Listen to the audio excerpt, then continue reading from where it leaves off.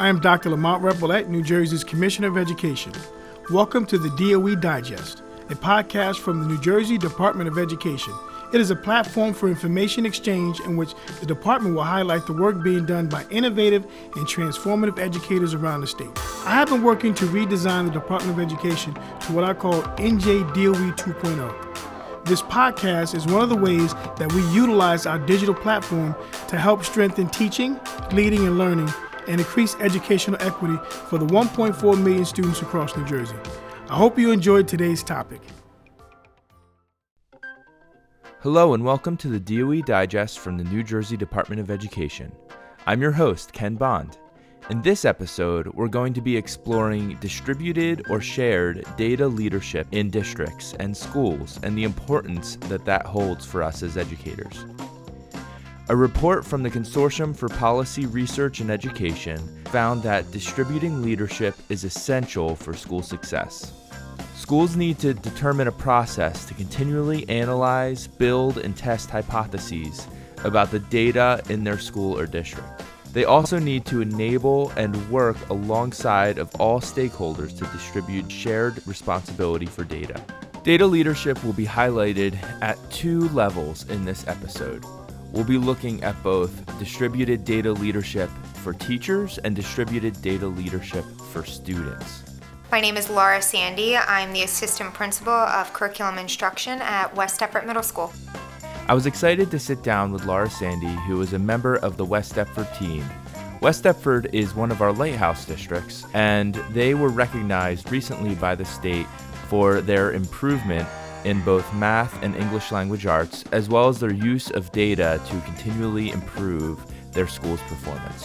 Laura shared about how her district is leveraging the use of data to help students and teachers take responsibility and set short-term and long-term goals for themselves and for the district.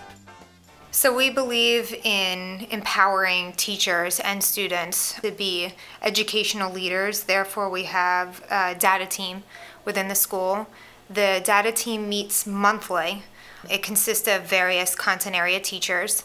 During that time, we review school data from internal assessments that we have, and we identify areas in need of growth. With that information, it's turnkeyed by the data team members to PLCs, as well as we create in-service agendas that align with our school's need. We identify vertical needs that need to be addressed within a specific content area, as well as individual students that may need targeted intervention. In visits to West Deptford, one thing that was striking was the fact that teachers worked with students to look at data, analyze that data, and help students set goals. Laura talks about this process in this next segment. So our teachers meet with the students after their benchmark assessments, and they set short-term goals. We have a goal sheet that the students are working when they're one-on-one conferencing with the teachers, and the teachers facilitate a discussion by pulling up their data from an assessment that covers the majority of the standards being taught for the year. And they identify their strengths as well as area needs of attention. And with the students, they discuss what they're going to be doing by the next benchmark assessment, the instruction that'll be applied within the classroom. And then the students identify personal goals that they feel they can improve on. So we believe in that growth mindset of not so much I need to hit a target score, but I personally feel like I can improve in this area. And then the teachers then knowing this and they're helping the students set the goal, they provide the necessary resources to support them. I feel as though that it makes students an active participant in their education. And once students are involved in their goals, they feel that sense of reward when they achieve that. While setting short-term goals, they're also setting a long-term goal for the year because they know the overall picture now of what that end product should look like. So by achieving these short-term goals or even not achieving them, because not achieving them allows the students to have that discussion with the teacher of what have we done in this process and how can we do things differently. And then so altering them being an active participant in their education as well as resources that are used to meet then these long-term goals. But it is ongoing conversations with the student, time that needs to be carved out of the instruction to make sure these needs are being met. So, as I mentioned, conferences take place in all of the classrooms, but there is a specific student that I can think of that worked really hard in achieving their goals. Starting with the teacher having that one-on-one conference at the beginning of the year, it did take over a 2-year period of time to really achieve the personal goal that they set, but the teacher that they had the first year continuously conferenced with the student to readjust their goal. So that way, if they didn't meet their personal goal that was set the first time, they weren't feeling defeated. So then they tailored and figured out, maybe let's not select 4 standards that they're going to improve in by the next assessment. Let's focus on 2 specific standards, and these are the standards we're going to look for improvement by our next benchmark assessment.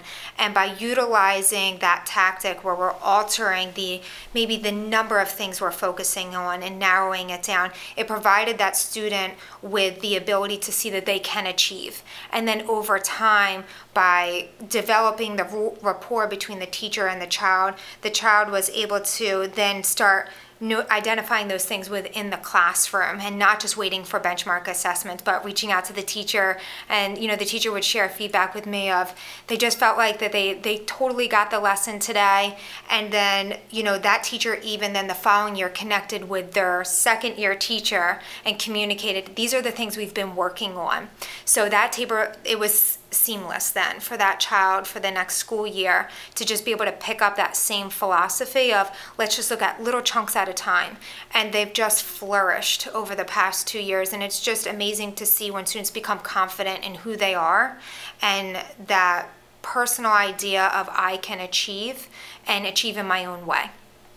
This is actually year 4 of our district or for our school to be utilizing the goal setting sheets. We really just noticed that once we started to utilize this process, students became more interested in how can they achieve improvement by their next goal. And we really stepped away from what is my percentage score and what are my neighbors or my other peers, what are they scoring, but rather what are my strengths and weaknesses? How can I improve? And did I make that personal improvement by the next assessment? With that in mind, we want students, by modeling this process, we want them to be able to use goal setting strategies outside of the classroom as well. And this could be done in not academic areas like extracurricular activities, goal settings with peer relationships and friendships with their friends. So not just utilizing in academics, but for the students to realize that goal setting process can be utilized outside of the classroom to support their overall life. It's creating that whole student. After hearing about this process from an administrator perspective, I was able to sit down with students and hear about their experience as they went through the goal setting process themselves. My name is Krishna Smith, and I'm in 7th grade, and I go to West Effort Middle School. My name is Ryan Cook. I'm in 8th grade, and I go to West Effort Middle School. My name is Emmanuel Messiani. I am in 7th grade, and I go to West Effort Middle School. So the first thing I want to ask you, when you think about the types of things that help you set goals, what are some of those things when you're thinking about academics and like your work here at West Effort Middle School? What are some of the things that you use to gauge where you are and set goals for yourself? Usually I try to see what I've already been able to accomplish, and I try building up on those skills, just trying to get better every single time and improve my scores and see what the outcome is. The teachers provide many resources. They just don't limit you to one option, and they're always open to help you one-on-one when they get a chance. I basically look at what I did wrong and see if I can figure it out by myself. If it was a simple mistake or one that's more complicated that I can't just figure out right then and there. So I talked to my teacher about it, and then they pointed out, and then I say to myself in my head, okay, what can I do to help me with this? Because in algebra, for example, we build off of every topic. Therefore, you need to know the basics before you can advance to the more difficult stuff. And I feel like adding on to that, it's if you get something wrong on top of just trying to get it right the next time, I feel like you need to just change your mindset and do it a different way and see if one way is easier and it'll help you get past that struggle. The teachers usually don't just set you, like Christian was saying, to one way to do something. They usually, even if you're mastering one way, they always encourage you to do more ways just so that you're more fluent, and sometimes maybe you're not able to do one way, but you are able to do it, and it really helps you out. In literacy, we had a whole activity where we focused on our short-term goals and our long-term goals and how achieving these short-term goals will affect what our future will look like and how much we will be able to achieve of our long-term goals. You have to have your foundation, and then you build off of that, and once you realize the area that you're weak in, you have to have the mindset of, okay, I'm willing to do this extra work. I don't mind if it takes a couple more hours, but I'm going to achieve this certain goal, and nothing is going to get in the way of stopping it. So your determination to do it will be a lot higher, and that will be first in your mind, and the foundation will really come to life. To add on to what she said, Mr. Stanley calls that a productive struggle, where you're getting the work done and you're understanding it, but it's hard. It's not easy. You're not just going to fly through it anymore. And as we advance through grades, the productive struggle becomes even bigger, to where it's maybe you don't have that extra hour of free time every night. Maybe you're spending 45 minutes of that doing IXLs to get extra credit. All the teachers here are really accessible, so if you need help with something, they're there for you, whether it's staying after, going in for recess, or whatever. If you're struggling with something, you bring it up to them, they will help you and you will succeed with it. Analyzing data at the individual level to set long-term and short-term goals is essential to being able to have students and teachers see where they are and where they want to go. It's also important to think about data holistically at the district or charter level so that one can see the big picture and really be able to dig in to the macro trends inside of a school or district. I am Bruce Henniker. I work with the Freehold Regional High School District, and my title is Director of Planning, Research, and Evaluation. I asked Bruce to join the podcast because he had so many diverse and rich experiences in a number of contexts. He's worked in big districts, smaller districts, and individual schools, and wherever he's worked, he's built into others and invested into them so that they can grow in their ability to be data leaders. Data leadership to me, in its essence, is the ability to make informed decisions. So it's the idea that without data, all we have is opinions. For me, being able to access data, for the purpose of decision making is a critical aspect. So there's a lot of data swirling around in New Jersey, in schools. You can get data points on so many different things, and it can be really hard to sort through, right? You have assessment results, you have student surveys, teacher observations, classroom observations. How can educators who really aspire to be leaders where they are in the classroom, instructional leaders, leaders around data, how can they filter out all of the background noise when it comes to data and really focus in on the things that matter? Okay. Yeah, what you're talking about is was a concept I was introduced early on in my career with working with data.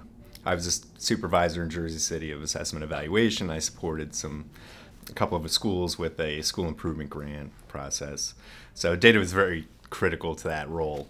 And the idea that popped up in my learning was this thing called the DRIP syndrome, data rich and information poor.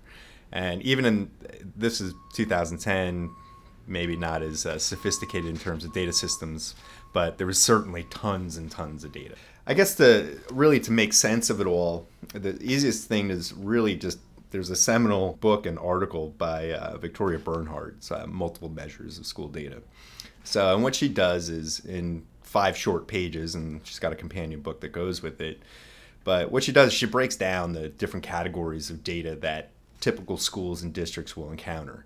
And then once you have the ability to categorize that data and that information, then she also gives you a bunch of questions you can ask about the intersections of those data, and then how they interact, and what kind of decisions can come out of analyzing those different things. You'll have performance data, so that's your typically your assessments, your grades, your things like that. You'll have demographics, which are very extremely important to examine. Just looking at proficiency is one way, but looking at proficiency by your subgroups also very important. So understanding your demographic data. She also puts in there with demographic data things like student attendance, right? It's a factor on a student that proves to be very important.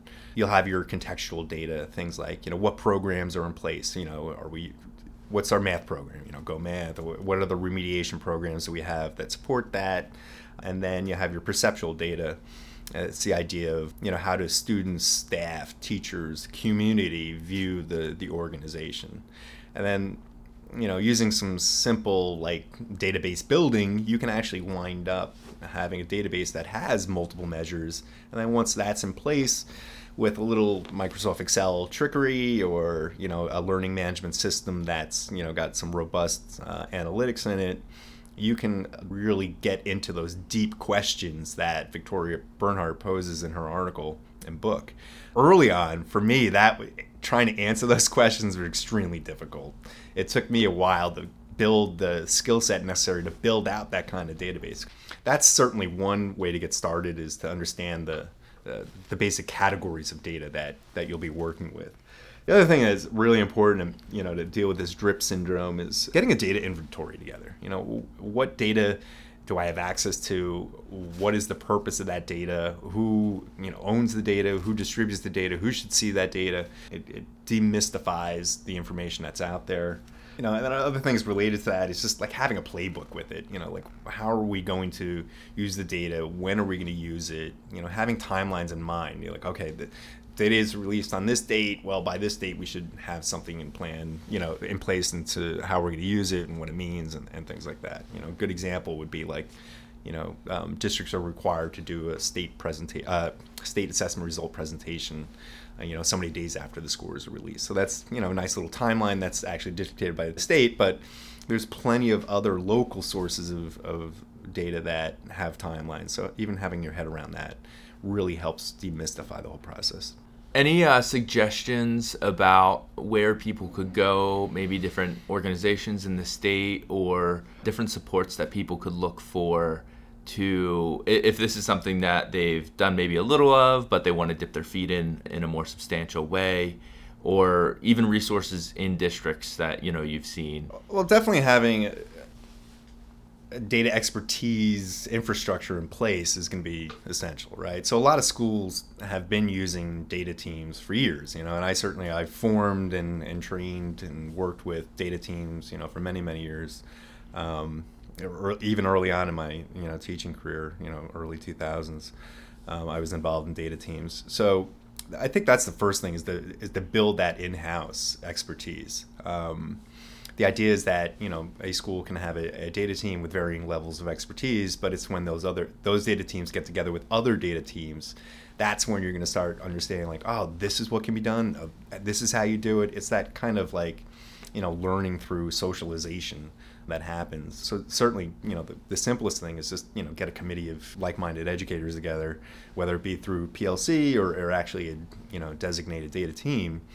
When they're researching and asking the right questions and then trying to find the data to answer those questions, expertise is going to follow. The other thing you have to do is just some statistical background is helpful. I wasn't, and nor am I now, a statistician by any stretch where I can do more than just some simple stuff. But things that I've learned along the way that have proved invaluable are just basic things like correlations, understanding what a correlation is. The relationship between height and weight. Those are strongly correlated. So what does it mean to be strongly correlated versus weakly correlated? Once you can get your head around that, the next thing you get into is regression analysis. Building out scatter charts and looking for trends there. Is there outliers affecting my data model and things like that? After you kind of get the idea of regression analysis down, it's also nice to be able to figure out how you can break student results up into quartiles and quintiles, for example.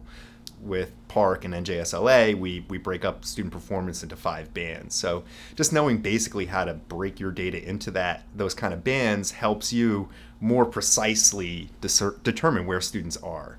A lot of times we artificially put on a performance band based on a 60 is a D and 70 is a C type of thing, but that has no bearing in reality per se, especially if you don't have a validated long-running assessment that can be broken out into those performance bands. So knowing those kind of simple things really helps. And to get there, you kind of have to know how to standardize scores.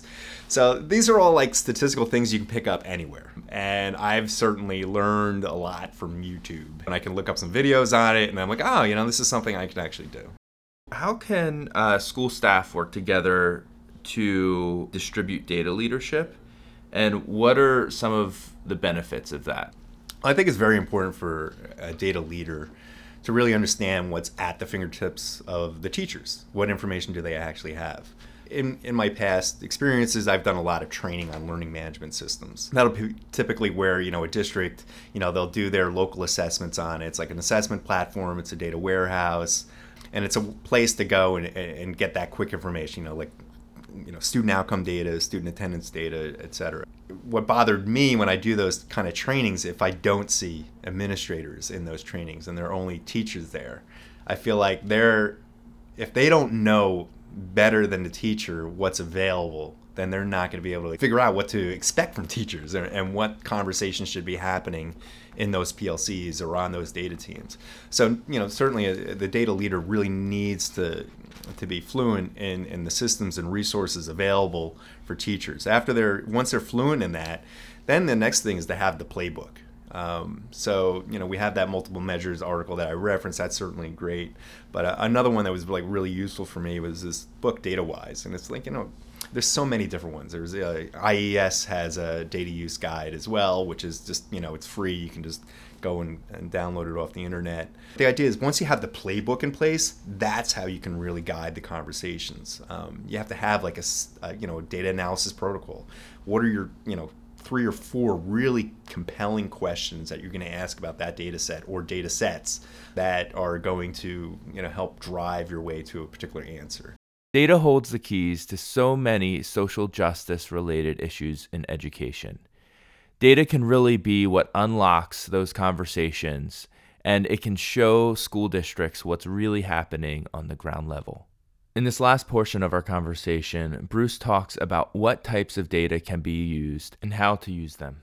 With equity, I think it's one of those things a lot of people will espouse as being strong proponents of. But then my next thing is to challenge them. Well, how would you prove that? So how would you go and really prove that your organization treats students in equitable ways and gives students the resources they need to be successful? And if they don't know how to approach that, then we see there's a gap in their knowledge. So there's some simple areas to get that. Look at your honors classes. Does the honors classes, does that reflect the makeup of your school? So A, do you understand how to figure out the demographics of your school? And then can you also figure out the demographics of those AP classes, the honors classes, things like that? Next thing is look at your remedial classes. Is there a particular trend you noticed in the demographics of the remedial courses? And if so, what's causing that? And it's not an easy answer. It's not, is it implicit bias? Is it, something that went wrong in kindergarten? Is it social factors, emotional factors? Those things but you have to be willing to dig. And that means taking an honest look at what's happening in your building, your district, in your classrooms, in terms of demographic makeup. Really examining, by race and demographics, what's happening with our discipline. Again, are certain ethnic groups more represented in our detention rooms than what they are present in the school? And if so, what's causing that? Is it a teacher that's doling out the most discipline, and is it doling out to only a certain type of students? Again, being ready and willing to have those, take the hard look and then have the hard questions and conversations after. Thank you so much for listening to today's episode. Please join us on October 15th, 2019 at 8:30 p.m. for our NJ Ed Partners Twitter chat. We would love for you to join us, and the chat last month was just so energizing. It would be great to have you part of this next one. We also have one last word from one of the students that we interviewed for this episode. Shout out Miss Arroyo. She's our Spanish teacher, and she helped me so much this year. Already, we're like 3 weeks into the school year, and she's helped me out. So, for hearing this, Miss Arroyo, give me extra credit, please. We look forward to continuing to connect and engage with you about educating the 1.4 million students around the state, and hope to talk to you on the hashtag NJEdPartners 3rd Tuesday Twitter chat. You can subscribe to the podcast channel for DOE Digest through your iPhone, in the Apple Podcast app, or wherever else you listen to podcasts so that you can get new episodes when they are released. Also, please leave us a review through the Apple Podcast app on your iPhone. It is the best way to help new listeners find us. Neither the New Jersey Department of Education nor its officers, employees, or agents specifically endorse, recommend, or favor views expressed by those interviewed. Discussion of resources are not endorsements. Thanks so much for listening.